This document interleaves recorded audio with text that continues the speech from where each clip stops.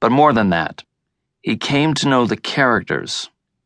We argued over which were coolest, and when I'd pause the shows to explain some of the more subtle story elements, we often found ourselves in those big idea conversations I had hoped for.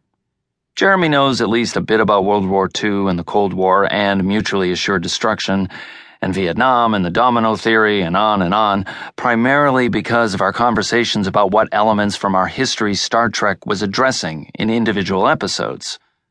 We've watched lots of other movies and shows. None has opened the door so powerfully or insistently to that kind of exegesis about cultural and historical relevance. I don't think it's a coincidence that none has stayed with him as deeply as Star Trek has. Alan Dean Foster, author, story, Star Trek the Motion Picture. It's fairly obvious that it represented, more than anything else, a sensible future. A future where people worked together and utilized science and reason and logic to try and solve problems, instead of just blowing things up. Brennan Braga. Star Trek isn't just a shoot-'em-up laser show.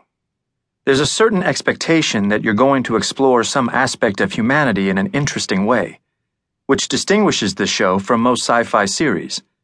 The different series seem to reflect the time in which they were created to some degree, but there's always a humanistic philosophical core that seems unchanged, and I would hope that Star Trek would retain its essence going forward. Robert Lewin, co-producers Star Trek The Next Generation.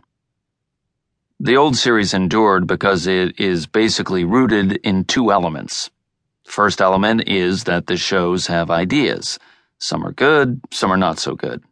There is philosophy, extravagantly designed ideas with other planets that you can't express in any other show.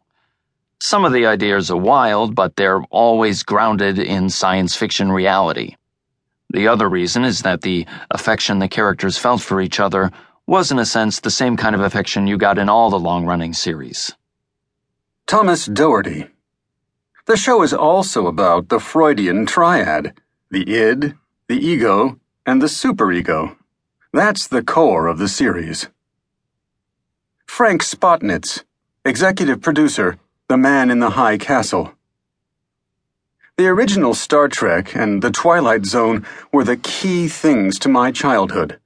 The good episodes of Star Trek, and most of them were really good, were about something. They were about ideas. To me, the genius of it was that Kirk was the character of action, Spock was the character of the mind, and McCoy was the character of emotion. You had mind and emotion, logic and conscience, arguing, and Kirk had to meditate and take action. It was a beautiful prism for storytelling, and it drove those episodes week after week. That's what made that show so great.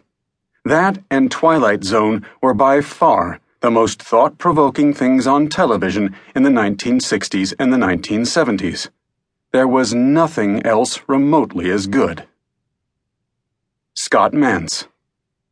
My love for Star Trek was fueled because of the characters. When I was a kid, I wanted to be James T. Kirk. And I still do. David A. Goodman. He could kick anybody's ass. Scott Mantz. He was the James Bond of outer space.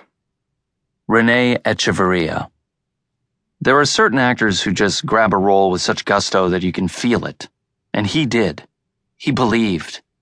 They all did remarkably when you think about the fact they were standing on these sets made of cardboard practically, wearing these costumes and makeup, and how outlandish it all was. The way they committed to it was extraordinary. The perceived wisdom is that the show was this quirky show that was canceled that nobody watched, but Leonard Nimoy was nominated for an Emmy. David A. Goodman. There's a way in which Kirk is wish fulfillment for a lot of guys, in that he's obviously an action hero, but he's also smart. And then his best friend is the super nerd Spock, and the super nerd can actually beat up the Kirk character, which is also a bit of wish fulfillment.